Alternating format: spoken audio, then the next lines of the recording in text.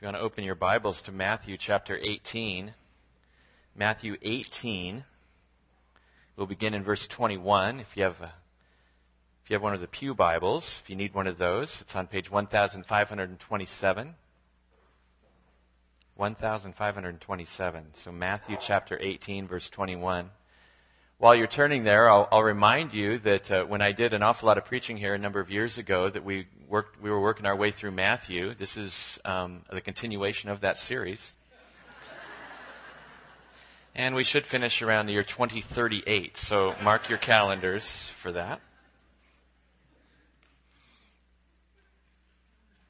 Matthew, an apostle of the Lord Jesus Christ and a witness of the things of which he writes this to the church. Then Peter came to Jesus and asked, Lord, how many times shall I forgive my brother when he sins against me? Up to 7 times? Jesus answered, I tell you not 7 times, but 77 times. Therefore, the kingdom of heaven is like a king who wanted to settle accounts with his servants. As he began the settlement, a man who owed him 10,000 talents was brought to him. Since he was not able to pay, the master ordered that he and his wife and his children and all that he had be sold to repay the debt. The servant fell on his knees before him. Be patient with me, he begged, and I will pay back everything. The servant's master took pity on him, canceled the debt, and let him go. But when that servant went out, he found one of his fellow servants who owed him 100 denarii. He grabbed him and began to choke him. Pay back what you owe me, he demanded. His fellow servant fell to his knees and begged him, be patient with me, and I will pay you back. But he refused.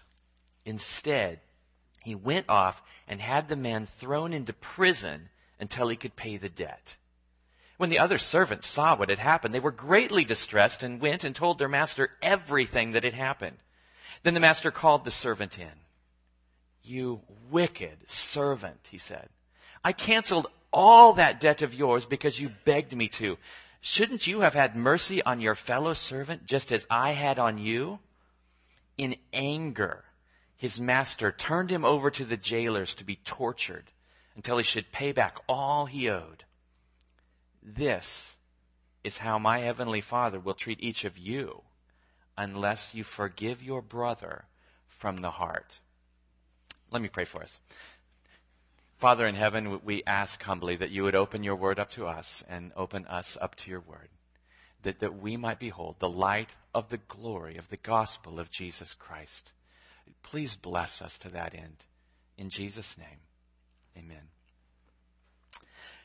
We live in an age where people are striving for significance. We want to feel like we count. We want to feel like we matter. Now, this isn't all that new. I mean, ever since the creation of man, people have struggled both with inflated egos and feelings of doubt and insignificance. But in the West, in the last 50 years especially, there's been intense study and resources dedicated to alerting people to the fact that they ought to feel insignificant, and then charging us to take care of that problem. I mean, entire industries have been created around the issues of self-esteem and self-worth. Nowadays, to keep up with the Joneses, you don't need 2 cars, 2.5 kids. You need 2 midlife crises and 2.5 therapists. Now, as with all things human, there is confusion and contradiction in the public thinking. You know, we want to be significant, but we don't want to be accountable. We want to be able to do whatever we want to whomever we want, but we don't want the emotional baggage that comes when we actually do whatever we want to whomever we want and hurt them. We scream at God that we are somebody, and then we get frustrated when God actually treats us like somebody. I think this is evident in the current thinking on hell and punishment. I recently participated in a debate on hell and the love of God, and my opponent argued that he could not fathom that God, a God of love, would actually condemn people for sins committed. I responded that God grants to us the privilege of being morally significant beings who make morally significant decisions. He responded that, well, that there are repercussions in this life for wrongs committed, and hell is probably best thought of as just the mess that we make of our lives in the here and now. I questioned to him whether that actually accounts for all the evil in the world. Are there not victims of sin and evil that didn't have it coming, who were relatively innocent? If we can do whatever we want to whomever we want without any concept of reprisal or justice, what does that make of us and the moral universe? He responded, my God is just too big for that, and he will just forgive. God will just forgive. Really. He'll just forgive. Everyone wants to be forgiven. In our hearts, we know that our decisions matter. We know that there will be a reckoning, and there has to be a reckoning if we are true moral agents before a moral and just God. We feel the moral obligation and the weight of guilt in our hearts when we transgress God and when we sin against other people and hurt them. Unless our hearts are hard and our consciences are all but destroyed, we long to hear the words. We need to hear the words, I forgive you, from those whom we have hurt. Most of all, I think we long to hear the words, and we need to hear the words from God. I forgive you. We all expect God to forgive, or maybe we just hope that God will forgive. But why? We all want God to forgive us. But do we know what we're actually asking for when we seek forgiveness from God? Does God just forgive? Is that even possible? Is that even possible for God to just forgive? Is it even possible for us to just forgive? What does that even mean? And if God does forgive us, does that have any impact on his expectations of how we're supposed to behave? In our text today, Jesus explains how forgiveness actually works, how much it actually costs, and how much it is to impact those who have been forgiven. So let's take a look again at this text. The background of it is, if you remember from 5 years ago, okay, we pick up the story on the heels of Jesus teaching on church discipline. And we find in Matthew 18 that church discipline is God's provision, is Christ's provision for the church for maintaining purity. And it's an instrument of sanctification in our lives to keep us holy. And Jesus concludes in verse 20 with a statement that where 2 or 3 gather in his name, that they have the right to execute the final and last resort of church discipline, which is to remove an unrepentant sinner from fellowship in the church. And they can do so, in fact, they're instructed to do so with the very authoritative presence of Jesus himself. It is as though he himself is the one who is removing that person from fellowship in the church. So at this point, Peter goes to the Lord and he asks him, as we pick up in our text. Well, let's just read the first 2 verses again of Matthew 18, verse 21 and 22. Peter came to Jesus and asked, Lord, well, how many times shall I forgive my brother when he sins against me? Up to 7 times? Jesus answered, I tell you, not 7 times, but 77 times. How many times am I supposed to forgive? You've told us we're supposed to forgive. You've told us that the Lord cares and God pursues sinners. How many times am I actually supposed to forgive? And his best guess, Peter knows his audience. This is Jesus after all. He's incredibly compassionate. So I'm not going to lowball him on this one. I'm going to highball him. I'm going to say 7 times. Am I supposed to forgive 7 times? Even up to 7 times? Peter asks. This is like the outer limits of generosity, isn't it? 7 times. 7, isn't that the biblical number of completeness? Isn't that like 3, the magic number, times 2 plus 1? It's 7 times. That's forever. That's a lot. In rabbinical lore, 7 was over the top when it came to forgiveness. And so Peter offers up 7 times. He's better than the rabbis. 7 goes above and beyond. A demonstration of probably his own commitment to compassion. I mean, he's been running around Jesus. He knows what to say. Jesus responds, of course, in typical jaw-dropping fashion. I don't say 7 times. Probably his disciples, when he said that, I don't say 7 times. They're thinking, phew, 7, that's a lot. No, I say to you 77 times, or maybe 70 times 7 in your translations. Translation issue there. But whichever one it is, the case is the same. It's a ridiculous number. The escalation from 7 to 77 is way over the top. Jesus tells his disciples that you are to be as extravagant in forgiving as some of the old people in the Old Testament were in taking vengeance. If you want to check out Genesis 4:24 there, I think that's what Jesus is alluding to. You can do that later, though. Later. I mean, this is the language of hyperbole, 77 times. Who could keep track of that? 77 times of forgiveness? 77 times where I have to say, I forgive you? You can't tally that, can you? And Jesus would say, no, you don't. Because the point is, if you're keeping track, if you're keeping a tally, you're not forgiving. You're not forgiving. How many times are you supposed to forgive one another? As many times as it takes. There isn't a number. Well, what's forgiveness? What is it even to forgive someone? If you were to look it up in a dictionary, or maybe you could borrow a Greek lexicon from one of our pastors, you would find that forgiveness means to send away or to let go. Well, that's not terribly helpful. How do I send away sins? What does it mean to let go? What does this mean in real life? And it was probably just as confusing to the disciples. So Jesus does what Jesus always did when people were confused. He told them a story.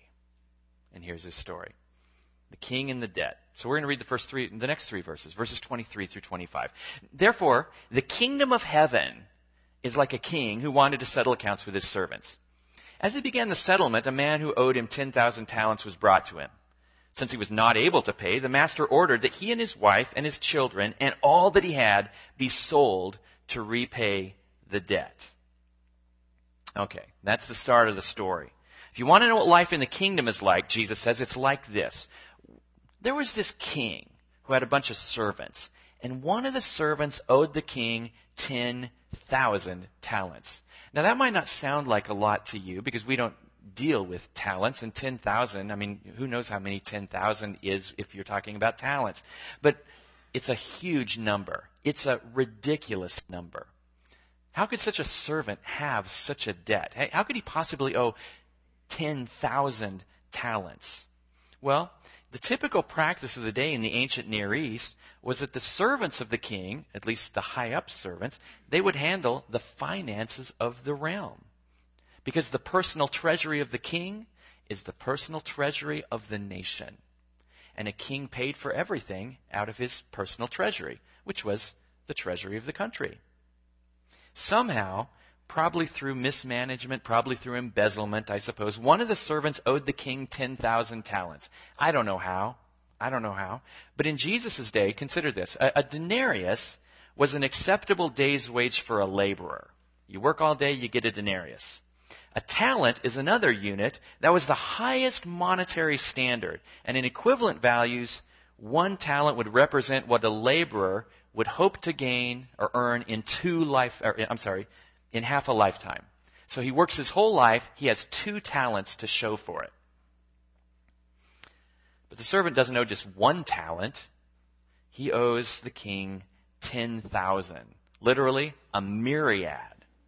Strictly calculated, if it was in gold, in today's dollars, the debt would be about $12 billion. But that's doing math again, where we're not supposed to be doing math. The point is not to do that kind of arithmetic. Jesus is speaking in hyperbole in terms about a ridiculous debt. A myria is the largest numeral for which a Greek term exists, and a talent was the largest monetary unit. So when the two are combined together, the effect is the same as we would talk about, man, I owe $1 billion. And so if we were telling Jesus would say, there was a king who had a servant, and that servant owed him bazillions and bazillions of dollars. Just totally unpayable. Remember, Jesus is making this story up to explain to his disciples what forgiveness really is. And right off the bat, we learn a couple things. First, sin creates a debt. I think we all recognize this intuitively. If someone sins against me, he incurs a moral debt to me and also to God because of the offense. I have the right to collect on that debt because it's owed me. It's just a basic principle of justice also that sin creates a debt and that the debt is proportionate to the offense. Remember in Old Testament law, an eye for an eye. So that which you commit is supposed to be proportionate to what you owe. Now, don't we often say, though, forgive and forget? Isn't forgiveness actually just forgetting that a wrong was done against me? Let me suggest to you that forgetting or minimizing sin is denial. It's not forgiving. And in the Bible, for forgiveness of sins to occur, at least before him, God requires life, shed blood. We have to repent. To forgive is not to just forget, but first and foremost, it's to refuse to hold a grudge. It's to forgive is to refuse to cherish bitterness. I will not harbor desire to harm or harbor a secret desire to exact revenge. Nothing need more be done to balance the scales when we forgive. And then you can forget after that. But it's not first and foremost forgetting. There's a difference. Forgive, then forget. We also learn that life in the kingdom is characterized by radical forgiveness of radical debt. When asked how his disciples are to forgive, Jesus speaks of a king who is owed a ridiculous debt, a debt that cannot possibly be quantified in reality. It's like he's making it up because he was making it up. But a parable is a made-up story that reflects a true reality. And the true reality is that sinners owe a ridiculous, fantastic debt to God. And yet Jesus says that this is what life in the kingdom is like. In so doing, he returns to the theme of the kingdom of God that he preached on over and over again. Perhaps Jesus, I don't know, maybe he noticed that Peter was trying to go above and beyond. And Peter probably was. But when Jesus says, no, not 7 times, but 77 times, he was looking at Peter and he was addressing something that such generosity cannot come from yourself. It can't be faked. But it has to be the work of God in your life, because this is the kind of God that we worship and serve. He is a God who forgives ridiculous debts, and he asks you to forgive ridiculous debts as well. We'll talk about how God does that here in a moment. Look at the next 2 verses in verse 26 and 27. So the servant owes the debt, and then he comes before the king, and he's found out. He's busted. The servant fell on his knees before him. Be patient with me, he begged, and I will pay back everything. Verse 27. The servant's master took pity on him, canceled the debt, and let him go. Now the servant is absolutely desperate at this point. He knows that he's in way over his head. There's no possible way that he can work this off. The strong imagery of falling down, he prostrates himself before the king. It shows just how desperate he was. And the pledge of the desperate man is ridiculous. Let me go, I'll pay you back everything. What, how? You going to go get a job for somebody else and rip him off in another nation? It's impossible. You can't do it. You can't pay this debt back. Remember, he owes $1 bazillion. $1 bazillion. That's a lot. And that's the point of the number. We're talking fantasy money here. We're talking like monopoly money. Bill Gates, Paul Allen type money. You can't pay them back if you steal everything that they own. And in doing so, the king forgives him. The king forgives him in spite of this ridiculous number. And in doing so, the mercy of the king is magnified next to the foolishness of this rash pledge. Now, this would have surprised the audience, would have surprised the hearers, the ones to whom Jesus was speaking, the disciples. Should surprise us as readers. I mean, we would assume that the king would see through the false bravado of the servant. He can't pay you back. Are you kidding me? He can't pay you back. Yeah, there's no way that he can repay in time. But see, the king's decision obviously is not based on calculation of possibilities of repayment. No, it comes from a heart going out. Compassion, right? Isn't that what the text says? The servant's master took pity on him. He had compassion. He was moved from within. It's a quality in the Gospels that we see characteristic of Jesus over and over and over again. He's moved by compassion, so he acts. He's moved by compassion, so he acts. The king's actions give us a perfect picture of God, who shows grace and mercy to undeserving sinners. We see something about the motivation for God's mercy here. Or forgiveness. And it's mercy. That's why God forgives. Mercy. When God forgives sin, there's no calculation attached to it. God's not trying to win friends and allies. He forgives because of what is in himself, mercy. Not because of what is in you, merit or demerit. Do you understand this? God's forgiveness of us, God's forgiveness of sin is prompted entirely by what is in him, and it's not at all related to what is in us. Therefore, God's motivation to forgive has absolutely nothing to do with the magnitude or the size or the nature of our sin. You can never, ever out-sin God's forgiveness. You can't do it. You can never shock God into inactivity. Well, man, I was going to forgive you, but Todd, did you have to do that? I can't. No, that's impossible. That is impossible to do. When mercy is the motivation of forgiveness, then we recognize that God is not doing a bean counting exercise with our sin. But we find out something else. And the lesson of this parable, I think, runs counterintuitive to contemporary sensibilities. God does not, and he cannot, just forgive. You see, the servant in the story here isn't just a household servant like a maid or a cook. No, he has to be a steward or a satrap or a regional governor. In the ancient Near East, the emperor paid for all public works out of his personal funds. And this servant, this governor, squandered such a huge amount that now the king's ability to govern is at risk. That's a ridiculous amount of money. How is he going to do his job now? And let's be clear on this. When the king forgives the debt, where did that debt go?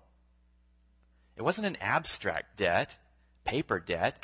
It was real money owed. And so when the king forgives the debt doesn't just dissipate into the cosmos. Oh, that's okay, no big deal. I really didn't have that money anyway. Who pays the debt? This is the audience participation time. The king! The king pays the debt. How does he do it? He pays it out of his own funds. He, in the bookkeeping, because that's what the king's doing here, he's doing bookkeeping, he's got to balance it. It's a loss to him, and it's a real loss. The king says, I forgive you the debt, but in so doing, what does he do? He pays the debt. The king pays the debt.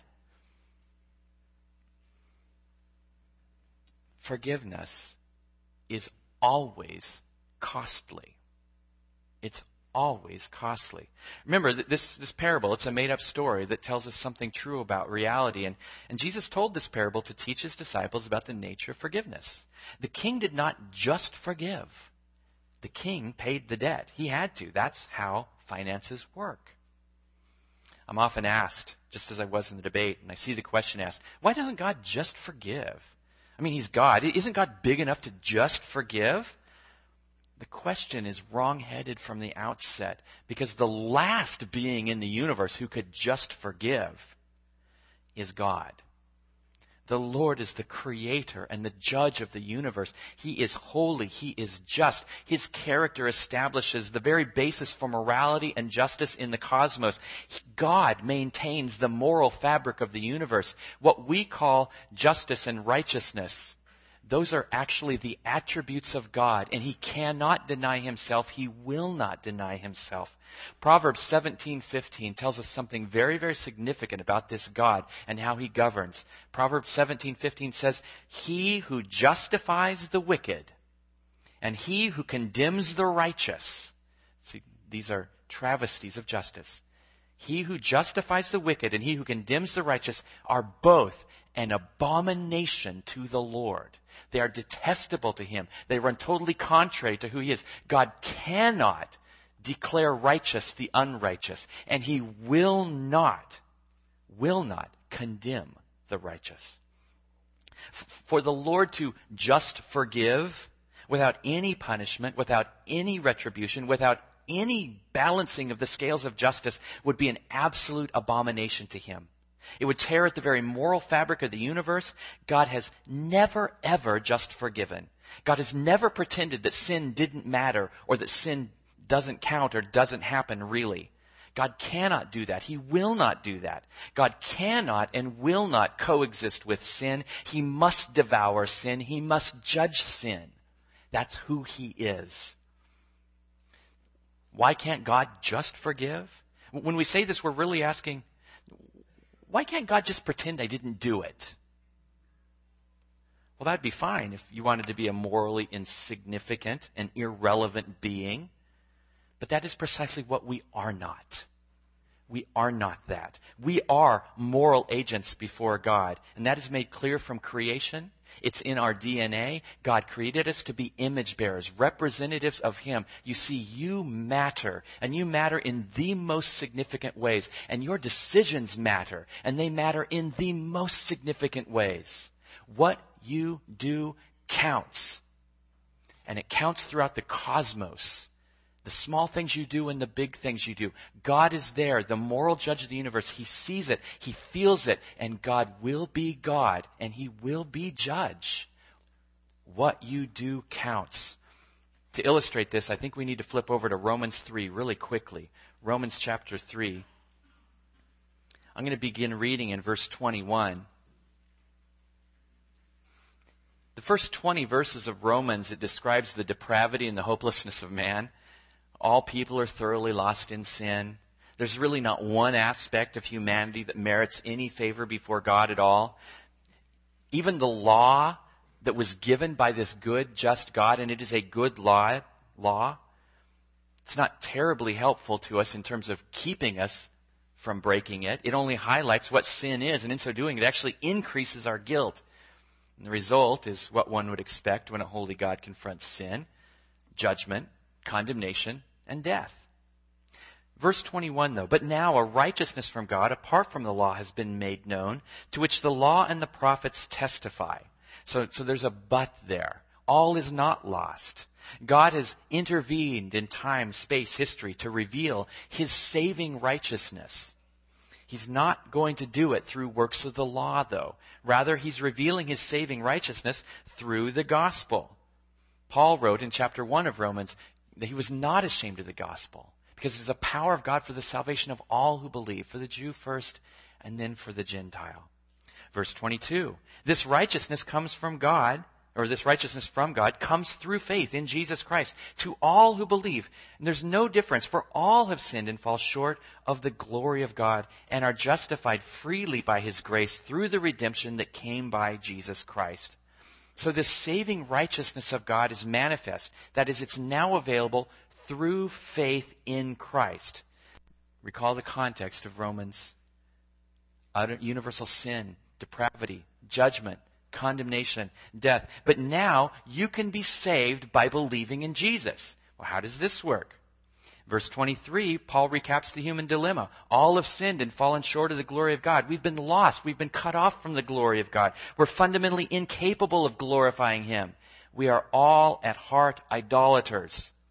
But, verse 24, we are justified freely by grace through the redemption that came by Christ. Those who believe in Jesus are justified. That is, they are declared righteous at the bar of God's holy justice. God looks on you, and in the final analysis, he says this: you are not guilty.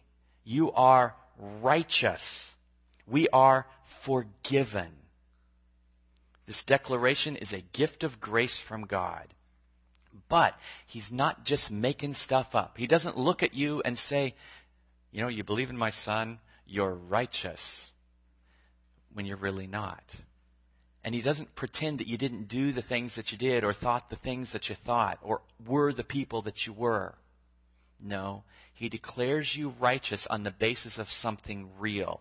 Remember, this declaration of righteousness, this forgiveness, it is not a costless gift. It is a costly gift.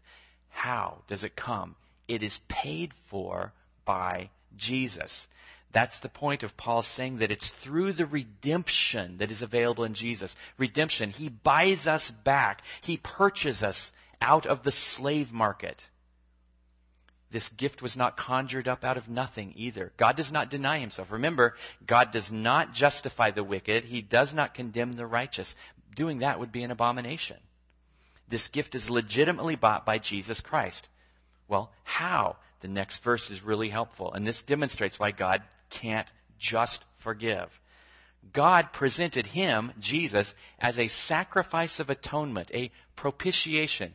God puts forward Jesus to turn away the real wrath that sin has accrued. That's what sacrifice of atonement or propitiation means. And this comes to us, we access it through faith in His blood. That is, we believe that when Jesus went to the cross, God did something on our behalf, and then God raised Him up from the dead for His life and for our salvation. And then notice the next sentence. God did this to demonstrate His justice, because in His forbearance He had left the sins committed beforehand unpunished.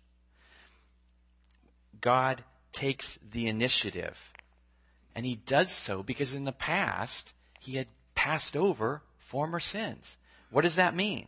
It means that there was no real punishment for sin that was going on when He forgave something or someone before Jesus came. That's what the former sins or the sins that came beforehand unpunished mean. Now, so here's what Paul is thinking. Here's the thought experiment we need to go through. Think of God standing before a bar of justice. Now don't blaspheme as you're thinking this, because there's no higher bar of justice than God. But let's say there's someone who is going to hold God accountable for everything that He's done and how He's managed the universe. And he looks at what God has done before Jesus came, and He said, look, here's all these people, and you're forgiving them. You can't do that. And God says, but I do forgive them. And the accuser says, you can't forgive them. You can't just forgive. You're not holding them responsible for their sin. You're not holy. You are not just. And God, before Jesus came, would have had to say, it looks like that, doesn't it? But I'm not just forgiving. There's someone coming who is going to make it possible for me to actually forgive. This is what it means that when Jesus came, it demonstrates the righteousness of God because God had passed over former sins. But He hadn't just passed over former sins. His forgiveness of people in the past was always based on what Christ could do. It wasn't based on the sacrifices that they were making at the time. They're offering bulls and goats and lambs, but those can't substitute for a man. And the book of Hebrews tells us that. The book of Hebrews tells us that all those sacrifices in the past, let's think about it, the blood of bulls and goats cannot take away sin. Offering a lamb to die in your place is not a substitute for human sin. Who has to die for human sin? A human does. We're the ones who are responsible. Sin is a human problem, and it requires a human solution. That's the only thing that will balance the scales of justice for God. God knows, though, we cannot pay that price, and so what does He do? He sends His Son, a man.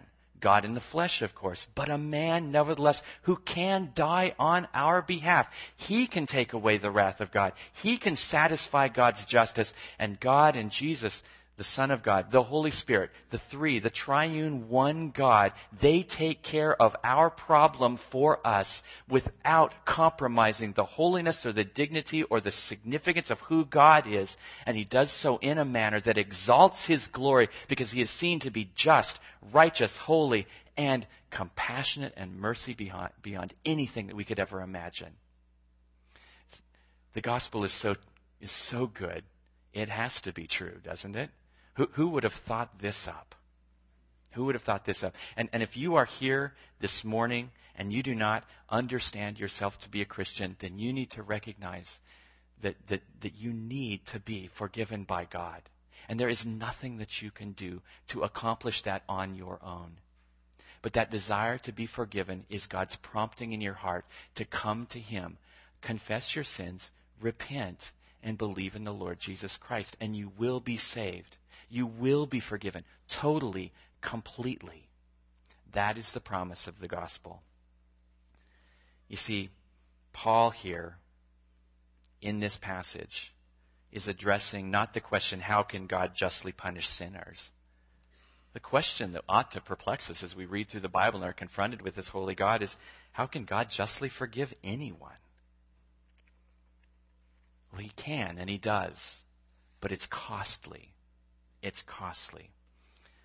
The forgiven are free at great cost. For the forgiven, freedom comes by grace through faith. But the forgiven dare not think that salvation is cheap. It is costly. There is a cost to be paid, and that cost is absorbed by God at His initiative. We read that, right? God put forward Jesus Christ. The gospel offers freedom, doesn't it? If we return to our parable in Matthew 18, we recognize that though the king was perfectly in his rights to throw the man in prison, moved by compassion, He releases the man. The man doesn't escape or get off. There's no merit in this man either. The driving force to the forgiveness of the debt, it's not a miscarriage of justice. It's compassion. The same kind of compassion from the heart that moved Jesus time after time. The debt was forgiven by the king, who was the only one in a position to absolutely forgive the debt. He would pay it. He would balance the books out of His own treasury. The debt is really and truly gone now. Not papered over, not passed on to someone else. It's been paid for. It's over. This is the heart of the gospel, isn't it? Our forgiveness is rooted in the compassion of God, not in our merit. That's fundamental to the gospel, and the rest of the parable will bear this out. Read verses 28 through 30. When that servant went out, he found one of his fellow servants who owed him 100 denarii. He grabbed him, began to choke him. "Pay back what you owe me," he demanded. His fellow servant fell to his knees and begged him, "Be patient with me, and I will pay you back." But he refused. Instead, he went off and had the man thrown into prison until he could pay his debt. Now the man is forgiven. The first servant is forgiven this incredible debt. But something's wrong. He immediately uses that freedom, grounded in the grace and mercy of the king who has forgiven him much, to find the one who owed him money. The amount owed by the fellow slave, it's still a significant amount of money. Represents 100 days of earnings by a common laborer. But let's be honest, it's a trifling amount compared to what he was just forgiven. The second slave, the servant, he grovels, he appeals to his creditor, and the language is the same that was used by the first slave to the king. He ought to have recognized it, because he said basically the same thing. "Have pity on me, and I will repay you." Whereas the first slave ludicrously offers to repay everything, the second slave is less specific and probably a little more realistic in his promise, even though this debt is easily within his reach, or more nearly within his reach. Well, the king finds out, verse 31. When the other servants saw what had happened, they were greatly distressed, went and told their master everything that had happened. Then the master called the servant in. "You wicked servant," he said. "I canceled all that debt of yours because you begged me to. Shouldn't you have had mercy on your fellow servant just as I had on you?" In anger, his master turned him over to the jailers to be tortured until he should pay back all that he owed. I mean, the shocking part of this story is his failure to exercise toward the fellow slave even a little of the generosity with which he himself had been treated. If the king had insisted on his rights, there would have been no mercy whatsoever. And so he expects the same of his servant. The king had absolute rights and forgave freely. The steward had relatively few rights, yet refused to forgive. This is the basic message of the parable. Once we've experienced God's merciful forgiveness, it is mandatory that we show the same forgiveness to others. This is what life in the kingdom of God is like. The master, the king, was willing to forgive a debt the slave could have never repaid, but will not forgive his refusal of an act of generosity which was within the slave's power. If he is determined to insist on just deserts, well, he will have them. The forgiveness that was freely granted is now withdrawn by the king.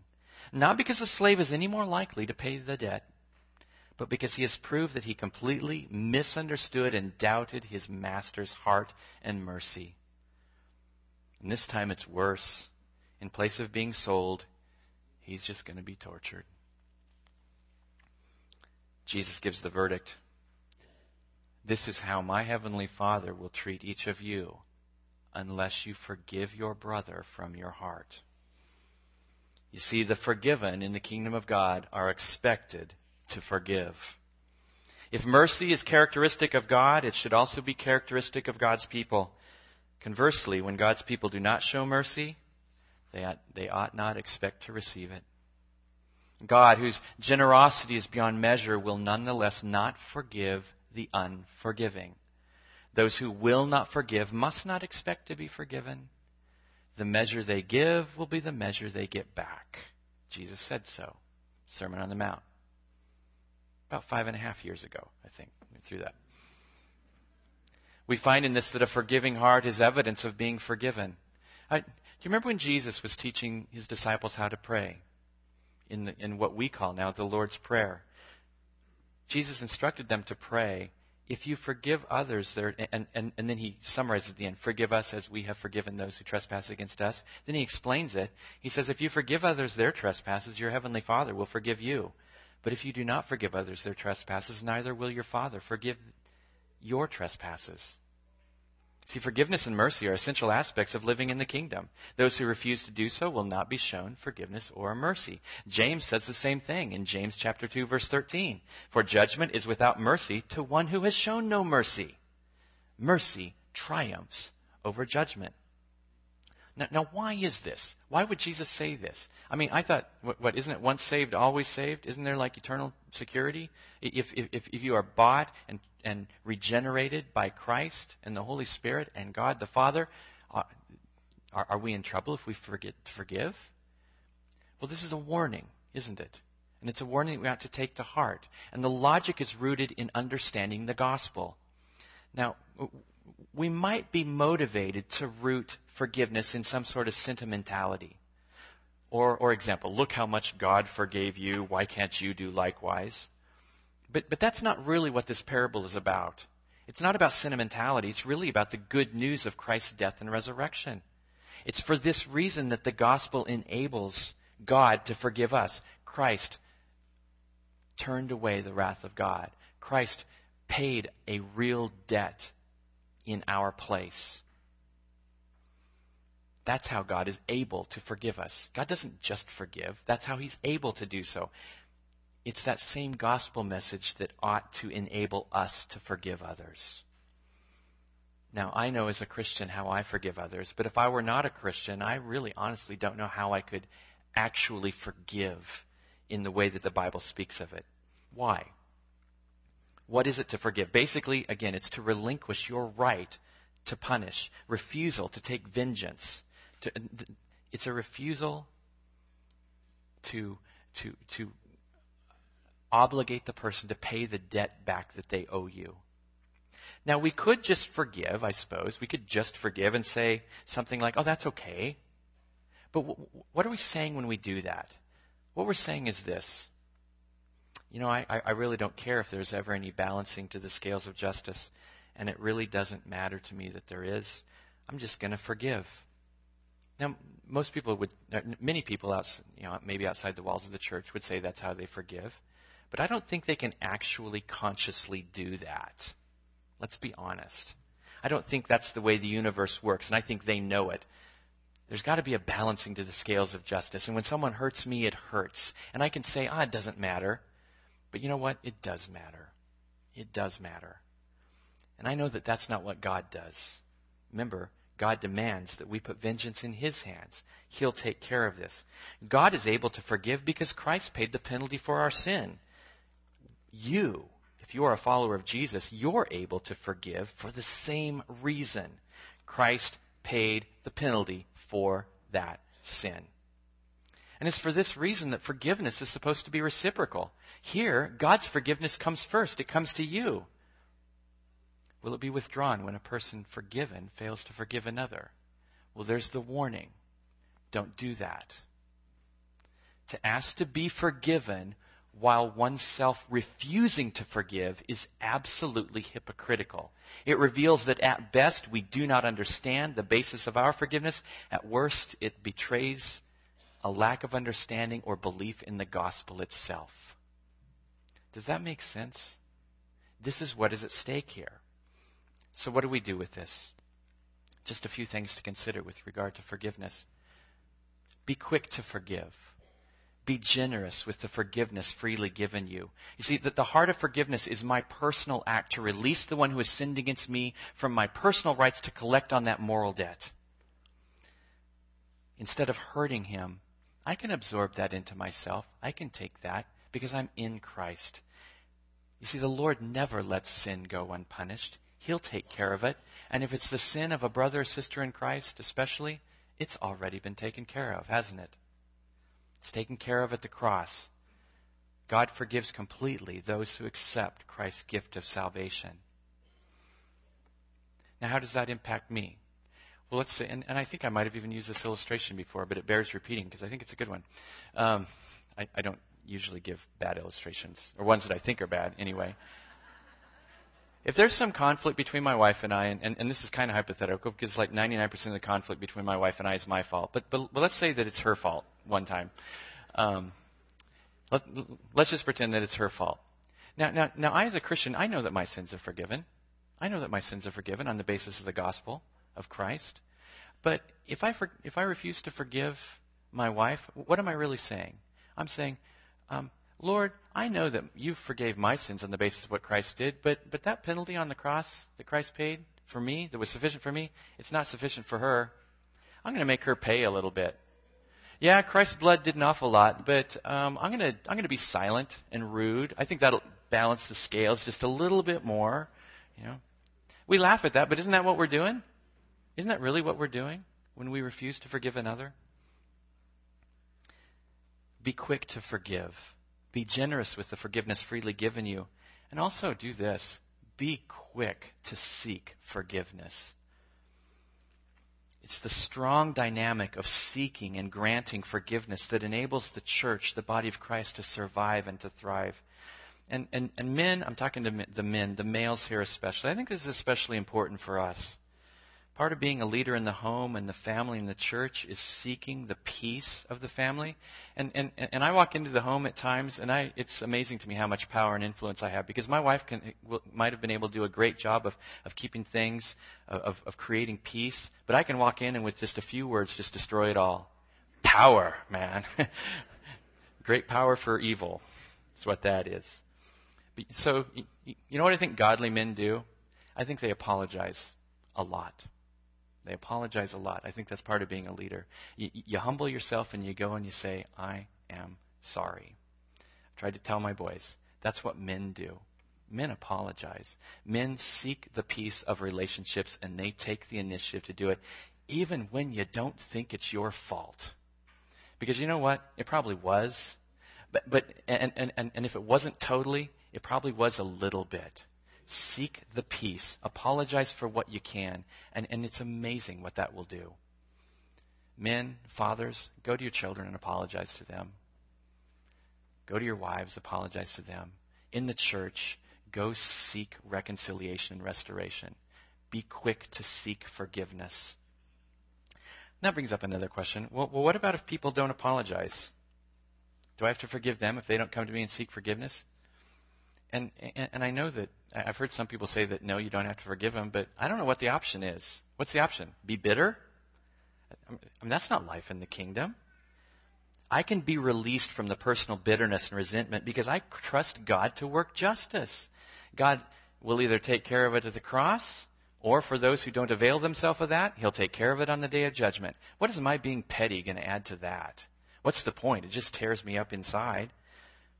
God's justice is far better than mine. Christians ought to be able to forgive others, even if they don't ask, because we recognize that God has already balanced the books that were against us.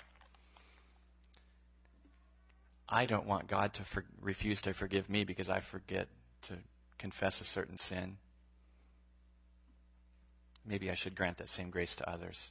Now, there's lots of other questions. So does that mean I have to stay in an abusive relationship? I'll just say no, and then we'll move on. And we can flesh that out, the details of it. But by and large, be forgiving. Be forgiving. Seek restoration, seek reconciliation. Because there's a difference between forgiveness and restoration. There is. Being forgiven matters. If I'm forgiven, that doesn't mean that I'm absolutely and totally restored to where I was before the sin was committed. There's a morally significant difference between forgiveness and restoration. Forgiveness is freely given. Restoration takes time, and it's earned. And it's earned. Being forgiven matters. 3 most powerful words, I think, in the English language. I forgive you. They are the words that we need to hear from each other. They're the words that we long to hear from our great God and Judge. And once we have heard them from Him, we have to be generous in speaking them to others. Let me pray. Father in heaven, thank you for the grace that is available in the Lord Jesus Christ.